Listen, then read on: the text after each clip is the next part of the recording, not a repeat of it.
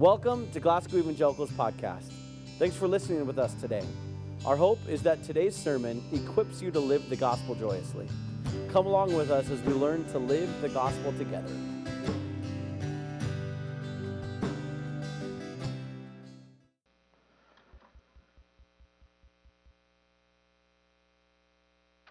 So if you have your Bibles, why don't you flip open with me to Acts chapter 24. And if you don't, it'll be on the side screen beside us. We've been going through, of course, Acts for the last year.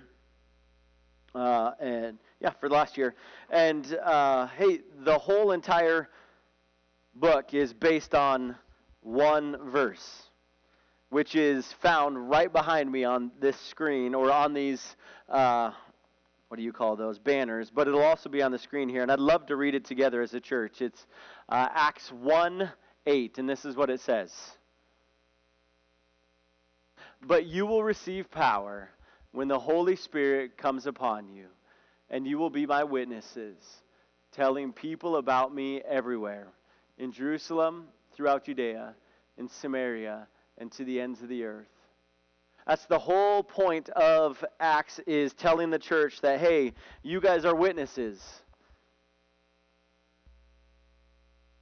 Doesn't always say that, like, we're good witnesses, but the idea is this, is that God has set the church up to be His witness, telling people about Him. And so, it's not much different today, and like I told somebody in my office this morning, I feel as if I'm sometimes a broken record, because it keeps coming back to the same thing. It comes back to, this is how you share Jesus.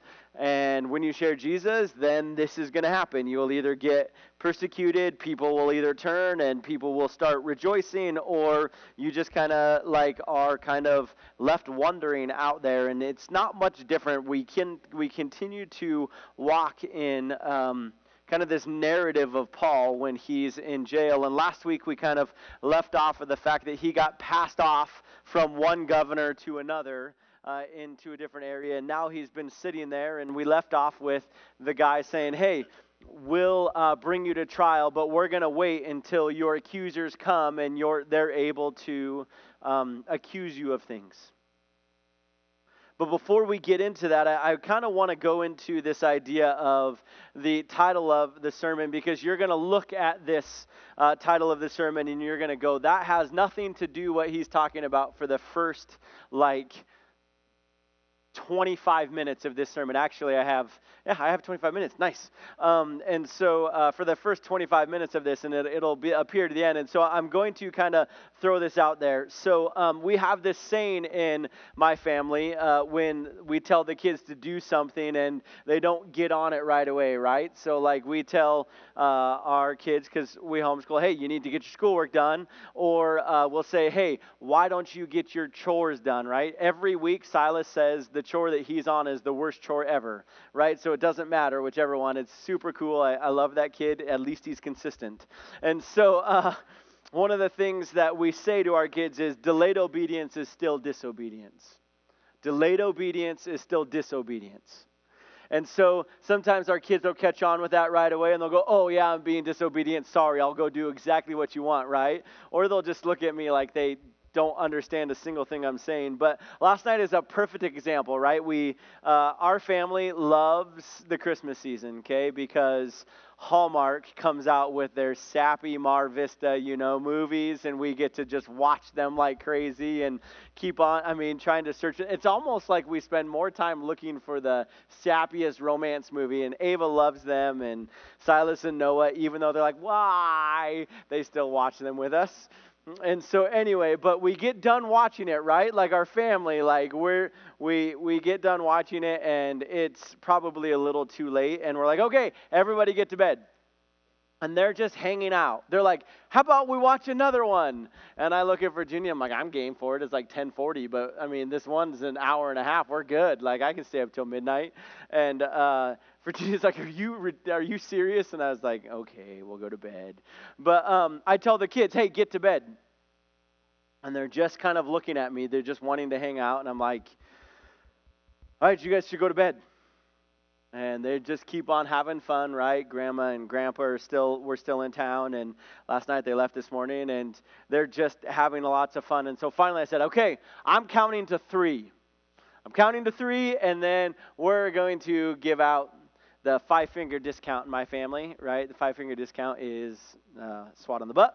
And Noah just looks at me, and he's just like, try me. Right? He's just like, you can't lift more than 10 pounds, right? And so now we make a game of this, right? Like we're running back and forth and we're making a game of it. But the fact is that literally we did not get, it is 10:30, right? I did not get them into bed until 11:15.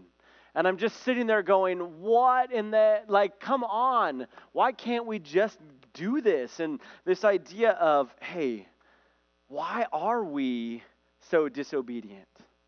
Sometimes that there are things that come in, like my kids want to have fun and they want to be able to, or sometimes they're just belligerent, right? They do not want to do it.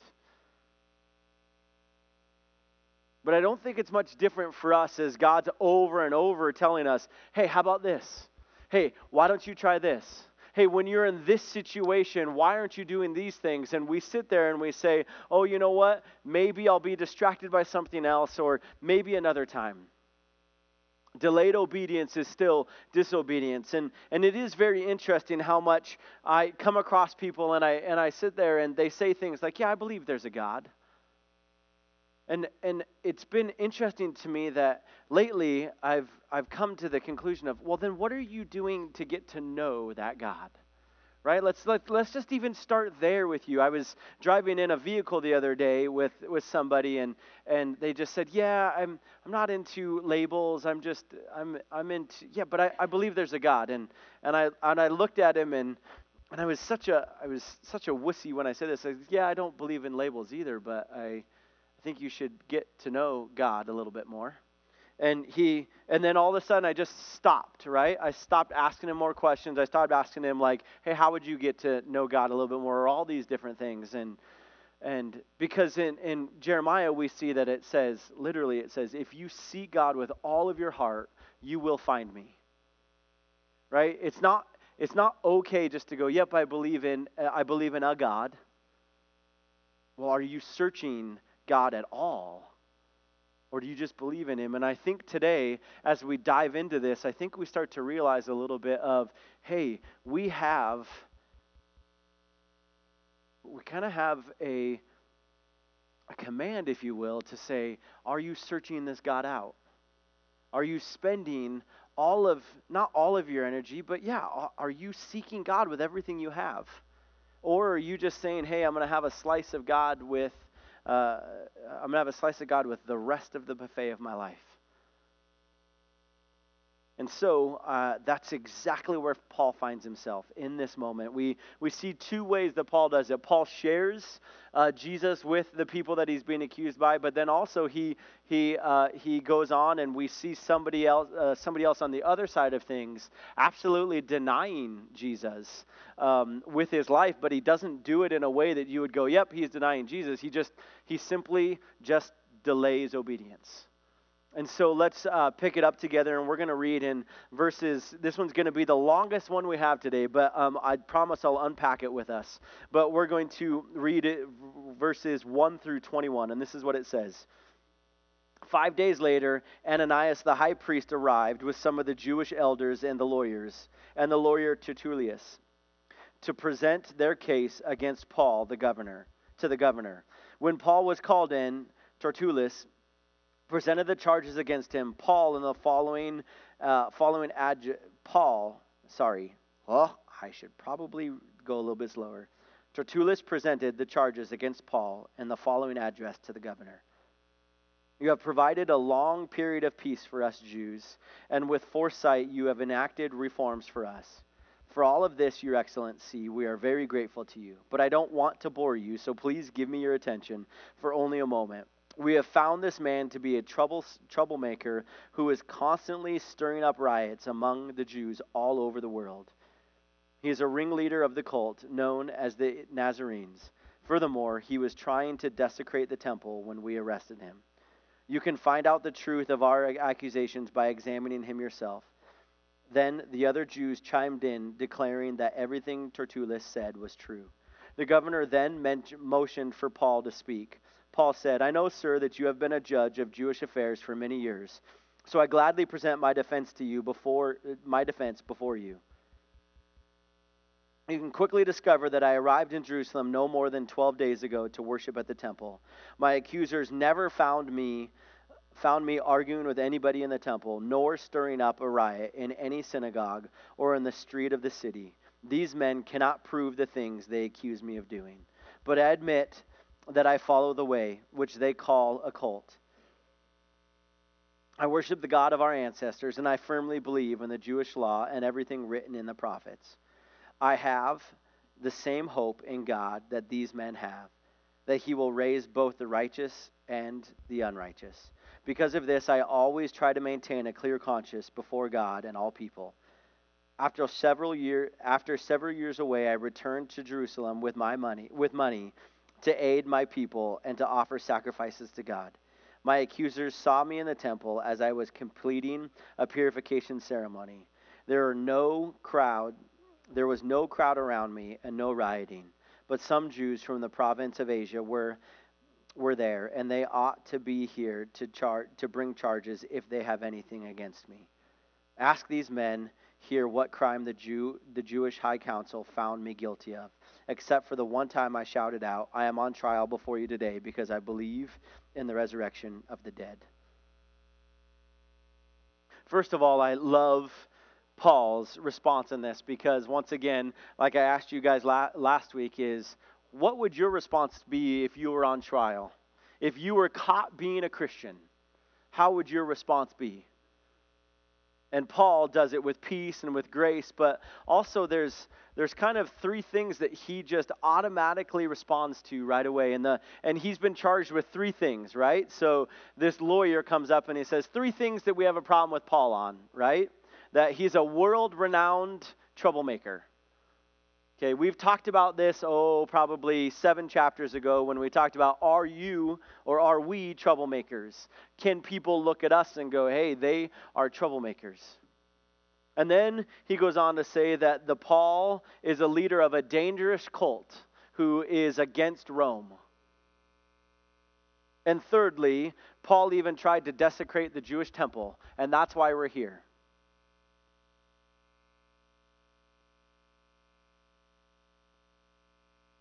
To us, we would look at that and go, well, that's not a big deal.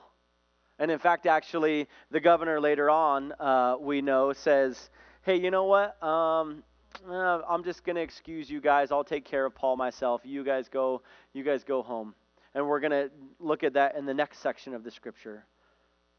But there are three things, in answer to his three things, I think Paul does a really good job of sharing the gospel, actually. Is sharing his faith, how to share Jesus in the moment of not just always saying, oh, well, this is the gospel, but actually sharing, this is what I believe. This is how I live my life. And so to the first response, Paul was a world-renowned troublemaker. He says this, he goes, I've really only been in this area back in Jerusalem for 12 days.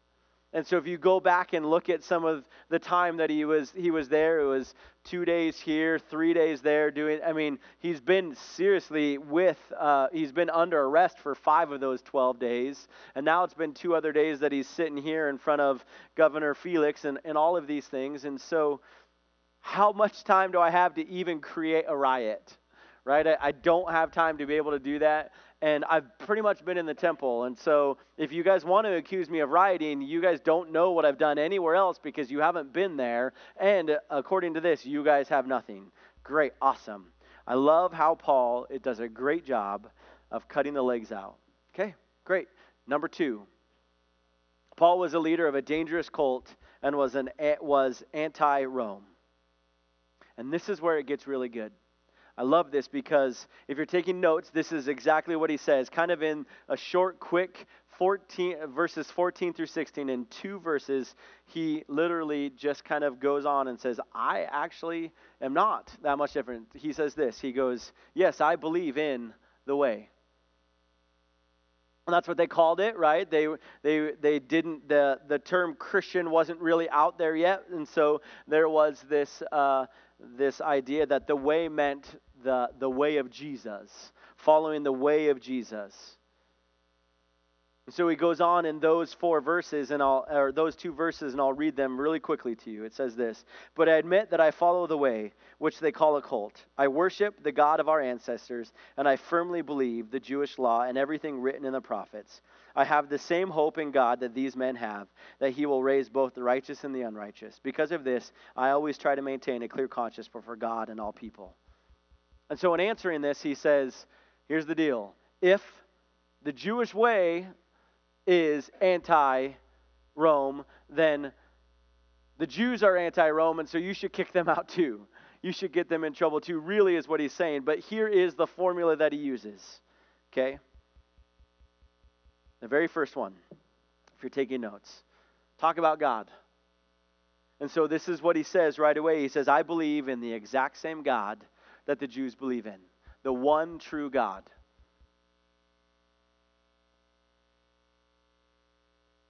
I wonder how many of us in all of our conversations kind of can bring up over and over again how God has affected our lives.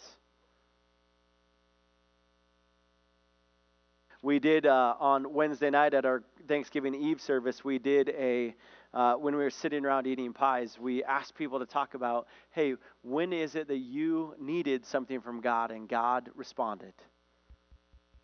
Do we have those things on our lips always? Do we talk about how God is transforming us? Is he always on our lips? In Deuteronomy, when we do baby dedications, we talk about, would you talk about God everywhere you go, all the time? And so he brings up right away, okay, here's the deal. I may follow the way, and yes, I follow the God of our ancestors, the one true God. And then he goes on to say, I also follow what the scriptures say. Here's what we know as scriptures, and I live my life towards that way. But then this is when he goes on something different. He starts to share his hope. He says, I share my hope in the resurrection of the righteous and the unrighteous, just like the Jews do. And later on, because I didn't read this in verse 14 through 16, he says, but I believe that it's because of Jesus Christ that the resurrected of the dead will happen. And so he shares his hope, right? That, hey, one day all of us will be judged by God. All of us will have a hope in knowing that this isn't the end, that we just don't die, but in heaven we're with God forever.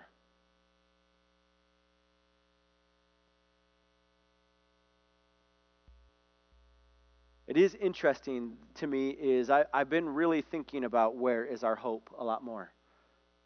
Especially because of Advent, but other things that are just in my life. Where is your hope? And I know that it is interesting that we live in a world that says, hey, hope for a brighter future. But where is your hope? Because what if your brighter future doesn't come? Is that okay? Because I think he responds lastly with sharing his hope. And the last one is that he lives for Christ until his return. He lives for Christ until his return.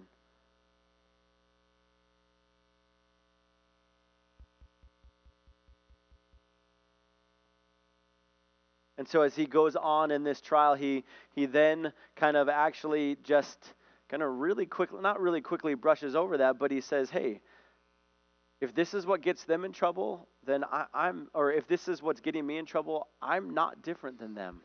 I just happen to believe in Jesus Christ. I happen to believe in Jesus Christ. Did I say as? In Jesus Christ.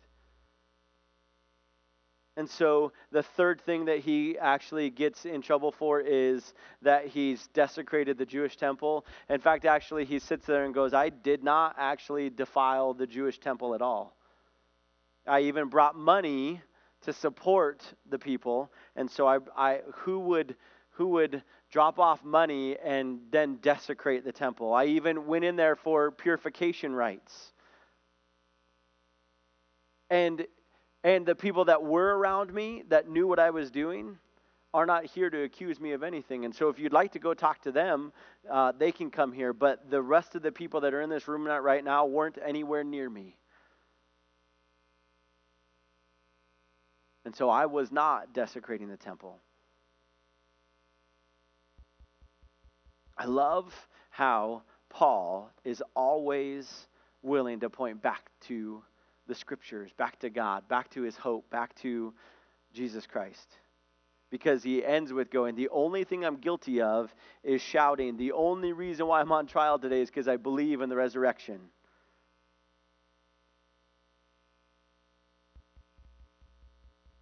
And so we pick it up in verse 22, and it says, at that point, Felix, who was quite familiar with the way, adjourned the hearing and said, wait until Lysias, the garrison commander, arrives. Then I will decide the case. He ordered an officer to keep Paul in custody, but to give him some freedom and allow his friends to visit him and take care of his needs. A few days later, Felix came back with his wife, Drusilla, who was Jewish. Sending for Paul, he listened as he told them about faith in Christ Jesus, as he reasoned with them about righteousness and self-control in the coming day of judgment. Felix became frightened. Go away from me, he replied. Go away for now, he replied. And when it's more convenient, I will call for you again. He also hoped that Paul would bribe him, so he sent for him quite often and talked with him. After 2 years went by in this way, Felix was succeeded by Festus. And because Felix wanted to gain favor with the Jewish people, he left Paul in prison. This is a story of a person straight up denying Jesus Christ for 2 years. And then we don't know what else afterwards. The Holy Spirit comes and tells it and gets him scared a little bit, because it says in verse 25, and Felix became frightened. And then he says, you know what, I don't want to deal with this, go away. And this is where delayed obedience is still disobedience. Because if you want to know how to deny Jesus, the first thing is this, is to turn a blind eye to the truth. Is to turn a blind eye to the truth.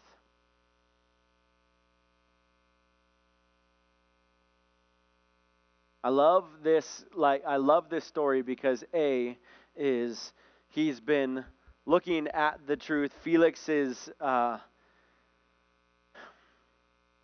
Governor Felix is sitting there, and he's been a judge of the Jewish world for a long time. He knows, it even says in verse 12 that he knows about the way.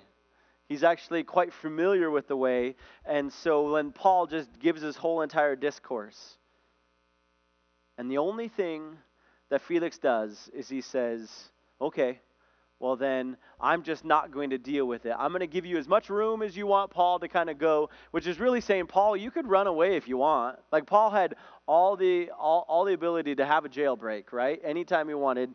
Felix just doesn't want to deal with it. And I love this. I love how Paul just goes, no, I'll stick around for a while. All my needs are being met. You guys are feeding me. You guys are clothing me, all that sort of stuff. And I'll be okay.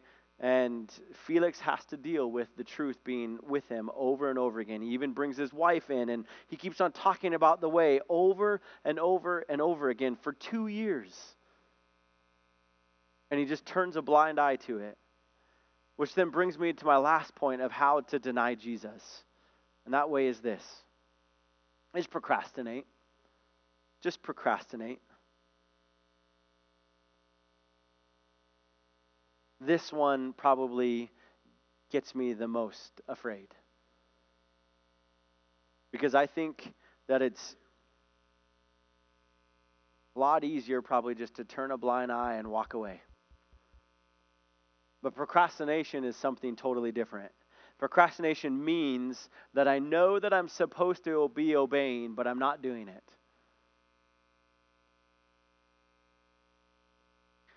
It looks like this, actually. It looks like procrastination really hardens the heart against the knocking of Jesus.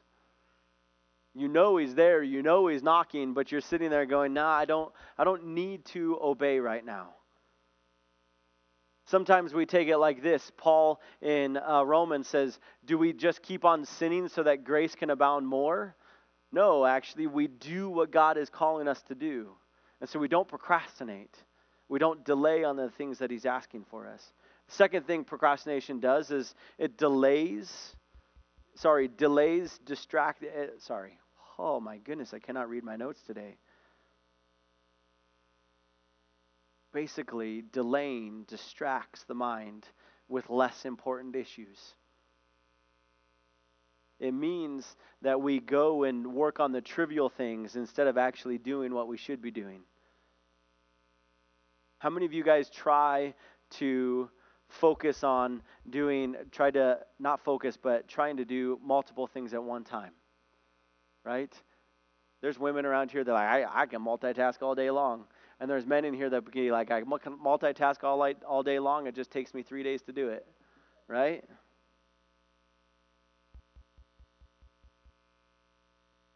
We all of a sudden become enamored with the less important issues.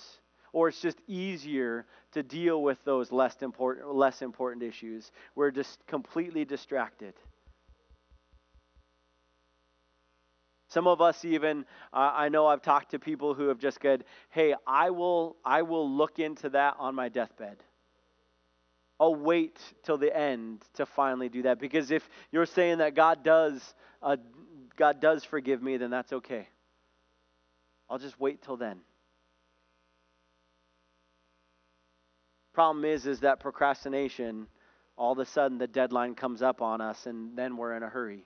And that's not the way to live. Trust me, I know. I wrote a lot of papers on the last minutes. And maybe the reason why this scares me the most is because I really am the king of procrastination sometimes.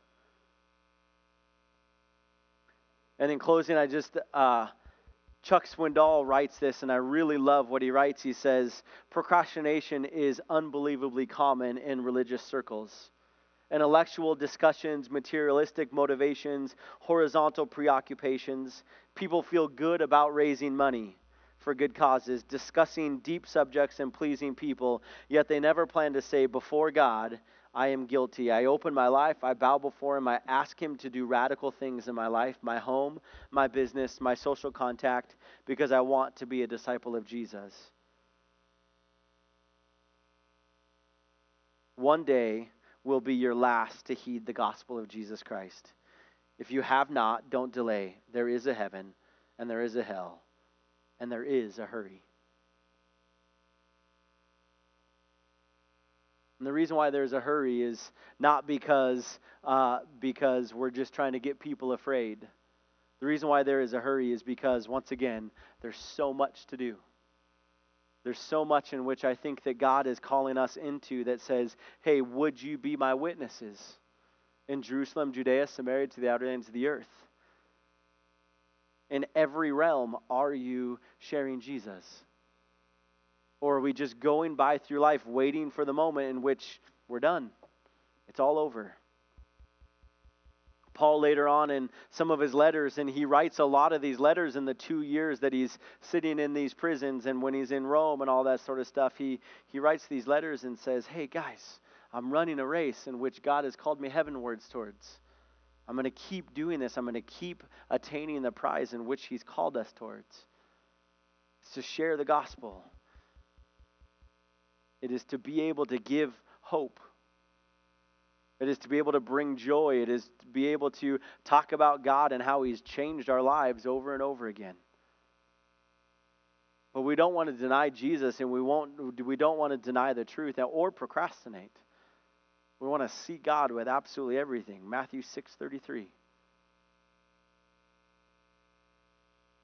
Seek God with all of your heart, and all these things will be added unto you as well.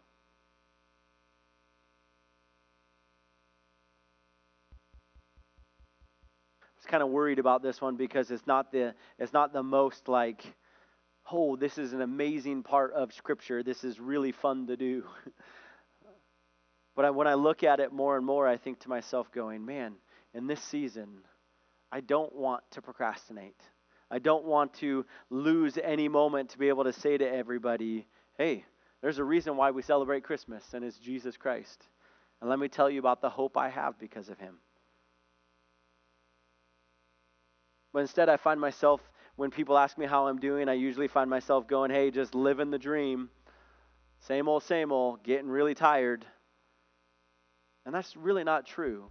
It's just because I don't have probably the joy that I need to from God in that moment.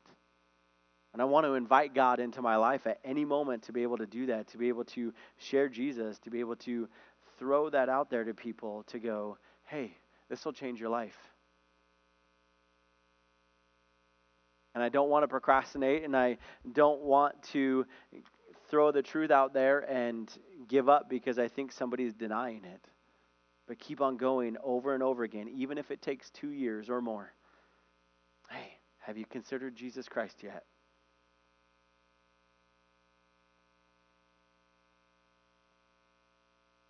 I'm going to ask the worship team to come forward, and we're going to sing a song called Open the Eyes of My Heart, Lord. And it's simply just the idea of where are you at right now in that process? Where do you need to go? God, I need you to open the eyes of my heart because I am not doing well. So let's pray. Hey, dear Heavenly Father, God, I need you to change my heart.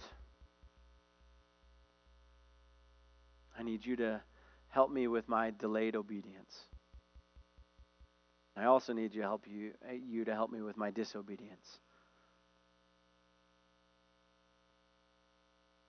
God, would we not procrastinate any longer, but would we take on the character of you? And would we hold truth? Would we hold fast to your truths? That you are saving us and that your blood does cover us and that one day when you come, our hope will not be in vain. Lord, we love you and praise you. In your holy name we pray. Amen. Thanks for joining us again for another sermon of the GEC podcast. Connect with us at GlasgowEC.com or every Sunday morning at 10 here in Glasgow, Montana. If you enjoyed this podcast, we'd love for you to subscribe, rate, and give a review on iTunes because this helps us share the word with more people. See you next week.